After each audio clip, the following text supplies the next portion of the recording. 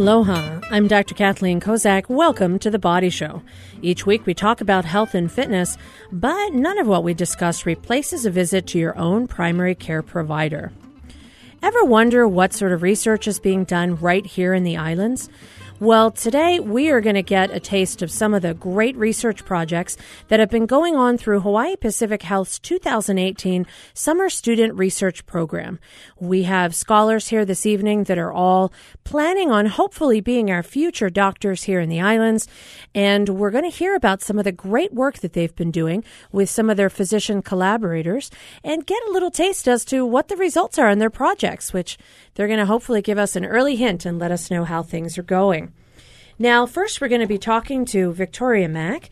Victoria, tell me, where are you in school and what's your connection here to the islands? So I graduated from Punahou School, and I'm going to be a senior at St. Louis University. Fantastic. That sounds exciting. What's your major? I am an investigative and medical sciences major. Oh, okay. I don't know what that is. What kind of things are you studying with that? So our courses are more laboratory-based, but we only do the lecture side. So some of my major courses are like urinalysis, hematology, hemostasis. Interesting. So you take classes to learn about all those different sorts of laboratory analyses. And so essentially you could like run a lab. Well, we don't do the lab part. So I know all like the... How they do the testing. How they do it. Mm-hmm. Well, that's more than I know, I'll tell you. Now, you're doing an interesting project this summer, hospitalization and emergency department utilization trends for those individuals with gout. Now, who are you working with and what exactly are you studying? So I'm working with Dr. Sianyik Lim, who is a rheumatologist, and we are looking at gout trends compared to rheumatoid arthritis. So right now we're looking at 3 hospitals in Hawaii. We're looking at Polymomie, Straub, and Wilcox. And we're comparing how through the years like 2011 to 2017, the number of outpatient and emergency department admissions that have been made. And right now, so far, our data shows that there have been a lot more gout ER visits compared to the rheumatoid arthritis. So we are thinking of seeing how that could be decreased over time. So you're comparing these 2 chronic conditions, one of which can cause pretty significant flares. I mean, the way I hear people who have had gout describe it, it's like sudden onset. They didn't hurt themselves. They don't know what happened. They wake up and one of their joints is like super red and swollen and tender. And they're like, what's this? And so those folks, from what you're gathering, they go to the emergency room more than maybe a chronic rheumatoid arthritis patient might. Yes. And so we're looking at trying to figure out how to manage their gout so they don't have episodes so bad they go to the ER. True. So what are you finding out? What should we do? So our study is more of like an initial study to show that there are a lot of ER visits. And then our recommendations would be like to do a future study on how to decrease those amounts. Well, I'll tell you one thing. Don't eat the foods that give you gout. That's like a basic, but you would be surprised how many folks are still eating the foods that give them gout because they just can't resist. And some of those foods include things like shellfish and, red meat and beer and alcohol. And there's a whole list. But surprisingly, there are some things on there that I think people don't realize. And I think like cauliflower is on there and mushrooms and things like spinach. I mean, there are a lot of foods that actually can cause this exacerbation, but so can trauma. Hey, if you go on a super long run or a lot of exercise or you injure yourself. So if we could figure out how to treat gout better before it flares, we could potentially help to decrease the utilization of the emergency room because maybe primary care providers like myself could kind of help people so they don't get gout. Yes. All right. And are you seeing a significant difference in the number of individuals with gout going to the ER versus rheumatoid arthritis? It's like 3 to 1, 5 to 1? Currently in our research process, we are doing the statistical analysis right now, but at the presentation, I'll be able to give you more on that. So it's probably, I would think, in my clinical experience, I think it's at least 3 to 1. I mean, most of the people with rheumatoid arthritis have chronic conditions. Their joints hurt a lot. They don't tend to have the same exacerbations as gout. And maybe rheumatologists just do a fabulous job keeping them well controlled with a plan of action if they have discomfort with their joints. So, all right. Well, do you want to be a future rheumatologist? It's one of the fields I'm looking at, but I'm still keeping an open mind. That's the best thing to do. Keep that open mind, because you never know what you're going to find out if you do go into medicine and you decide, hey, I want to choose a certain field. It often is something you totally don't expect. You don't even realize that that's what you want to do until you get in that field and you get excited and you do it. All right. Well, great information, and thank you. I look forward to hearing more about what these ER utilization trends are, and most importantly, trying to do my part to keep people from being in the emergency room with gout, see what I can do to help out. All right. The next research student that we have, Jamie Cotto, you're talking about something really interesting. The 80-20 rule, which to me meant 20% of the time the answer is C, but I guess maybe that's not the 80-20 rule you're looking at. Who are you working with, and what sort of, how are you here in Hawaii? Do you have connections and family here? Yes, I went to Iolani School for high school, and I'm going to UH Manoa right now, and I'm going to be a junior. Fantastic. And your major? My major is biology. Great. What's your favorite aspect of biology? What do you love the most? So far, there's nothing that's really I like all of it right now, so I think next semester I'm going to be doing developmental biology, so I'm really looking forward to that, and I think that might be one of the ones that piques my interest. Excellent. Okay. So you're working with one of my colleagues. Dr. Jared Livaday. Okay. Yeah. And what is the 80-20 rule in your world? So we're looking at high utilizers of healthcare resources. So we're dividing them by high cost and then high utilization. So people who go to the ED, who are going through inpatient stay a lot or going to office visits very often. And so we're breaking them up by facility at HPH. So we're doing Kapiolani, Wilcox, Straub, and Polymomi, and we're just kind of collecting a lot of variables on them. So maybe like medications, how many times did they go to the ED, what maybe might be their socioeconomic status, and things like that. And we're going to try and determine what variables might be leading to their utilization. So is the 80-20 rule that 20% of people use 80% of the resources? It's actually, we're looking at the top 10 at each facility. So it's going to be 80 total. So that's your 80-20 rule. Yeah. I'm just making up these rules because, the answer is not C most of the time, by the way. Don't put that down on exams. But okay, so you're really looking at these particular facilities and trying to figure out what are the conditions that result in frequent emergency room utilization. Mm-hmm. Because I think, one of the things that people don't realize is that emergency rooms cost significant amounts of money, and your insurance often covers for the visit. But if we think about insurance as something that everybody pays premiums into a big pool, and if all the money gets taken out of that pool, there's not enough left, that's why we want to make sure we find appropriate locations for care. So, we have actually, in the last couple of years here in the islands, people may recognize there's minute clinics, there are walk-in clinics, there's urgent cares. They seem to be popping up in a lot of places. And I think for a lot of folks, that's actually more convenient for them. I mean, you can go after hours. You can, if you happen to go to one in a pharmacy, then there's the pharmacy. And then there's stuff to look at when you walk around. I always find it ironic. They ask me, did you find everything you want? And I look at what I bought and I'm like, I don't need any of this, but I found it. So lots of interesting utilization of urgent access and urgent cares, with the idea that there might be a more appropriate, still convenient way to help take care of your healthcare needs. I think one of the bigger issues is how can we maximize the ability and flexibility of people's offices like my own, so that if you call me and you're sick today and you say, we need to be seen today, we find a way to get you in instead of saying, oh, well, go to the ER. So that's sometimes what happens is there's no appointments, so that's your only option. So have you ever been to an urgent care? I have been to an urgent care, yes. Okay. What was your thought? Were you the patient or were you just visiting? I was the patient. Okay, you don't have to tell us why. There's all that confidentiality stuff. But did you feel like overall it went well? I mean, did you choose it because it was convenient? It was open at an hour you needed, and they took care of what your concern was? Oh, yeah, definitely, because it was after my primary care provider offices closed, and I had needed to go right away. So I went there and I got the care I needed, and it was fine. Yeah. Fantastic. All right. That's what we want to hear is people get what they need when they need it. And that can help to reduce overall healthcare costs by decreasing utilization in emergency rooms. So fantastic. That sounds like a real interesting project. I'd be curious to hear about what those diagnoses are and what we can do to try and help with treating those conditions so people don't get bad enough they need to go to emergency rooms. All right, I'm Dr. Kathleen Kozak. You're listening to The Body Show. When we come back, we're going to talk about some more healthcare projects that are going on out there and new ways that we can hopefully help to really help all of us stay healthy, but continue to provide excellent care right here in our own local community. We'll be right back. Support for The Body Show comes from the HPR Local Talk Show Fund, which helps Hawaii Public Radio sustain and grow its locally produced talk shows.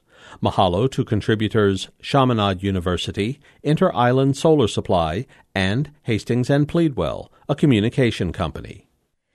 Welcome back to The Body Show. I'm Dr. Kathleen Kozak, and today we're hearing from Hawaii Pacific Health Summer Student Research Program. These are the scholars that are here in the islands, often people who might have graduated from school here or have connections here, and they're doing these fantastic projects looking at a variety of different aspects of healthcare right here at home. So we just heard about some ways that we're looking at things to help provide care outside of the emergency room when appropriate, because maybe that might cost everybody less and hopefully lower our overall cost of healthcare. Now we're going to be talking about some other interesting direct healthcare types of projects. Jordan Fernandez, tell me about where you went to school and what you're studying and what you're doing. So I went to Kapolei High School, and then I went away to college to Washington State University, and I recently graduated with my degree in chemistry. Wow, that's something I kind of remember, organic chemistry, getting a bunch of pens and trying to rotate them in my hand. And I was really just not good at that whole spatial thing. Mm-hmm. Chemistry is a pretty important area, and it actually has a lot of implications in what we do every day. Mm-hmm. So what was your favorite part? Do you have a particular type of chemistry you liked the most? Oh, yeah. My favorite chemistry is inorganic chemistry. So that's working with metals on top of the organic chemistry stuff. Interesting. Okay. Well, I can't say I know much about it, I'll be honest. I'm glad you got that degree because I would be useless in that field. Tell me a little bit about who you're working with and what you're studying. So I'm working with Dr. Prashant Purohit, Dr. Len Tanaka, and Dr. Andrew Fong, and we're evaluating the safety and efficacy between two different drugs that help patients pee in the pediatric intensive care unit. And so you're looking at two different particular medications, and they're helping kids who have trouble with urination? Mm-hmm. Yes, that's correct. So these medications could help them. Are we dealing with kids who have kidney problems or kids who are just happen to be in the hospital and that's not the reason why they're there, but they develop a kidney problem while they're there? It's actually both situations. Okay. And what are the medications you're looking at? I'm looking at Lasix and Bumix. So two pretty common medications. A lot of folks might have heard of Lasix or furosemide. And so this is a medicine that helps promote the kidneys to get rid of extra fluid in the body. Bumix is another one. Mm-hmm. I've kind of always maybe inappropriately thought Lasix is not as strong as Bumix. Maybe I'm wrong on that. Mm-hmm. That is the general understanding. That is it a misunderstanding or am I correct? I don't know. Yeah, that's what I'm trying to look at to see if Bumix is a better alternative to Lasix, because it is thought that Bumix is more potent than Lasix. Well, that's kind of what I always thought, but it's not because I've given people both simultaneously and tested them. Now, when you're looking at doing a trial with two different medications, what are some of the things that you have to be careful with? Do you know which medicine someone is taking when you look at the analysis and the data?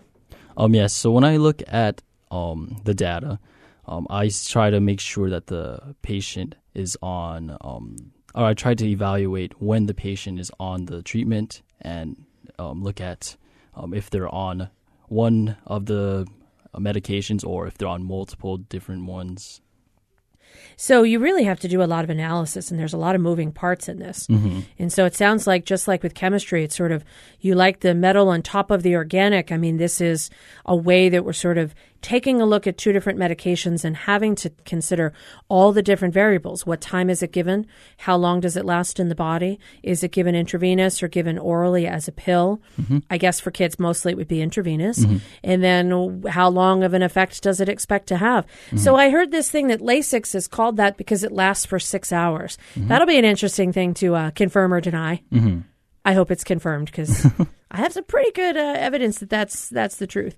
All right. And so when you complete this project, you'll be able to really take a look at and see which one of these medicines were more effective for this pediatric population with certain conditions that require the use of diuretics in the hospital. Yes, that's correct.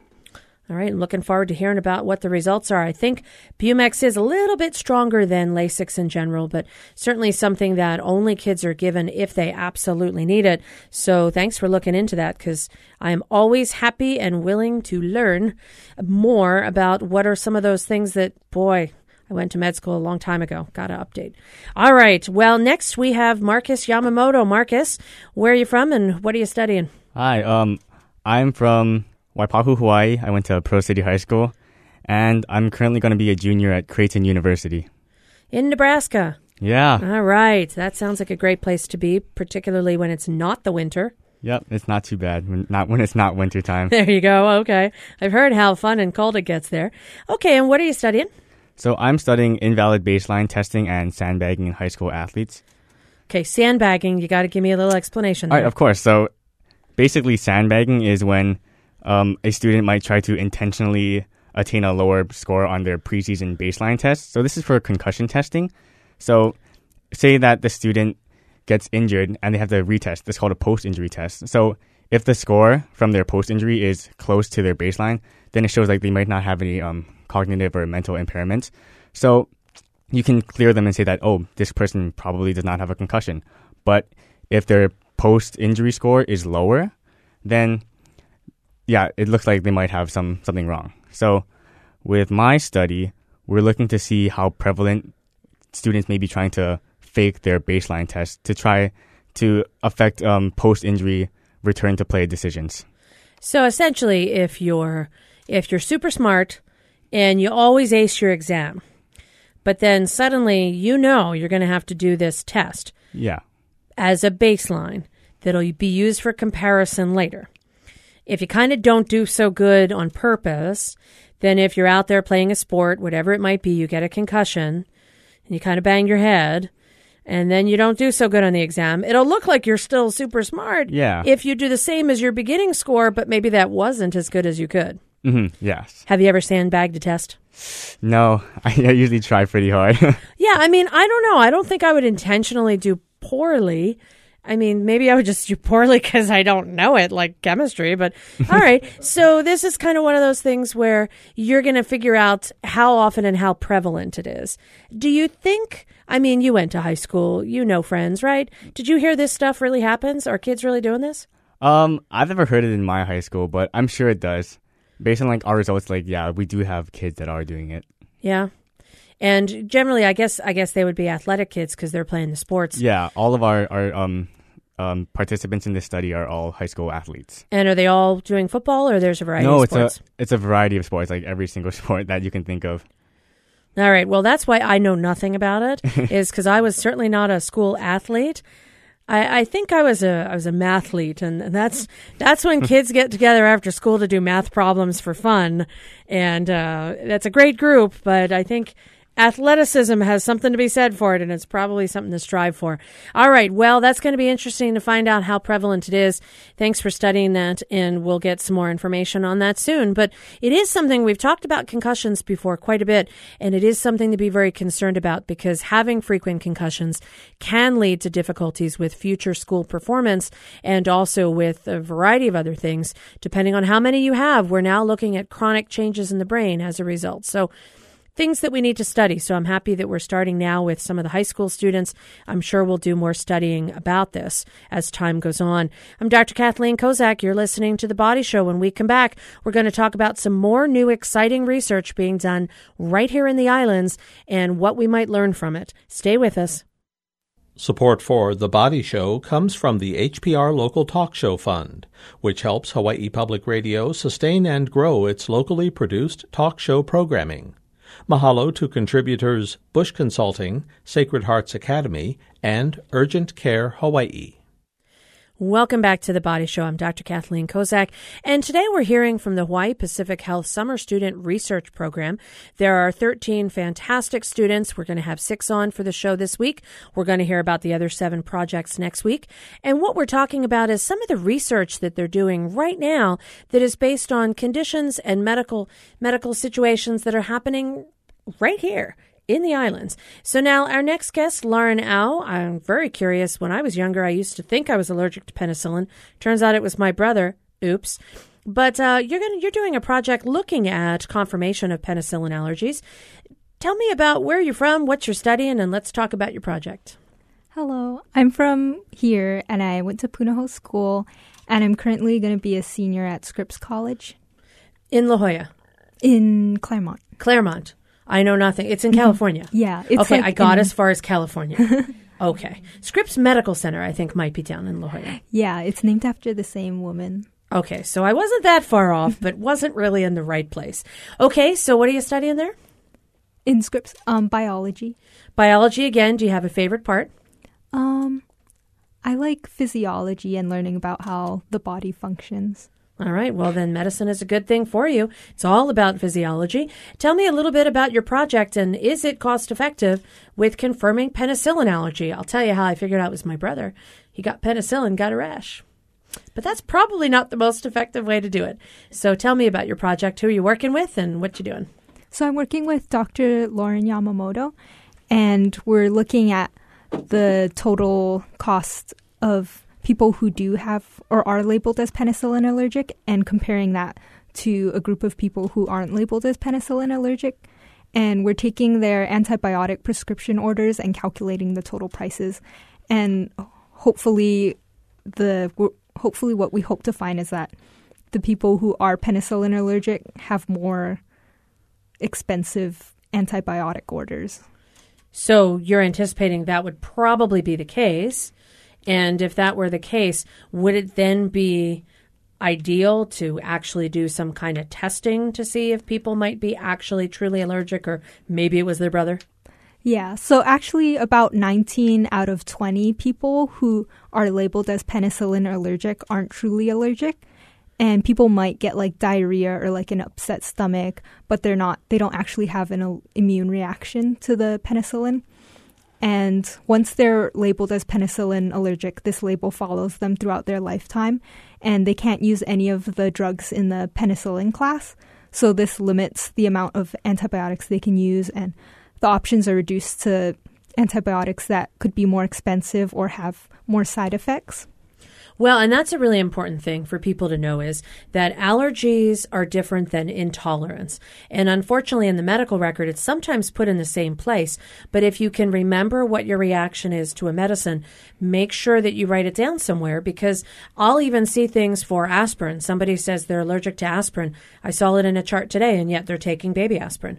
And I said, well, how are you allergic if you're taking it every day? And they said, oh, well, in high doses, I get stomach discomfort. So you're absolutely right. I think sometimes people mix up a true immune system allergy with just having an intolerance.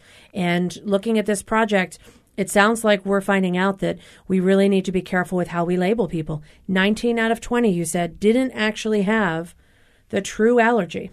Yes. That's there you go. I thought I was allergic, and I was one of your not really allergic. And then, well, I didn't warn my brother. I probably should have. But okay, so that's a really interesting idea, and I think we'll probably find out that based on either cost effectiveness or even just generally wanting to open up the spectrum to different antibiotics, that we figure out that it's really important for us to be really clear, not only as patients with our history, but also for people who might report that they're allergic to something and how that affects the other medicines that they use. So that's pretty darn important for us to know. All right. We have one more project we're going to talk about this week. And Kelly, you're going to tell us a little bit about what happens after, short-term rehab. Tell me about you, where you're at, and what you're studying. Hi, so I graduated from Iolani School, and I'm going to be a junior at Claremont McKenna College studying biophysics. Okay, now is Claremont McKenna in Claremont? Yes. So, okay, I got it this time. Claremont McKenna and Scripps are both in Claremont. Yes. Okay, and you are also biology, you said? Biophysics. Biophysics. Okay. Oh, physics. Oh, that's a down thing for me. So what is biophysics, and why do I not like the word physics? So biophysics is a very interdisciplinary major. I take courses in biology and also courses in physics and math, and then a lot of courses that are in the intersection of these two fields. I like it because there's a lot of medical applications to a biophysics study, such as, like, for example, we study fluid dynamics, and in biology we study the how blood flows through your body. So we can apply that blood flow to fluid dynamics and understand a deeper level of how the blood flows. Wow. I mean, already I feel deficient because physics was not one of my strong points. I mean, I like it, sort of.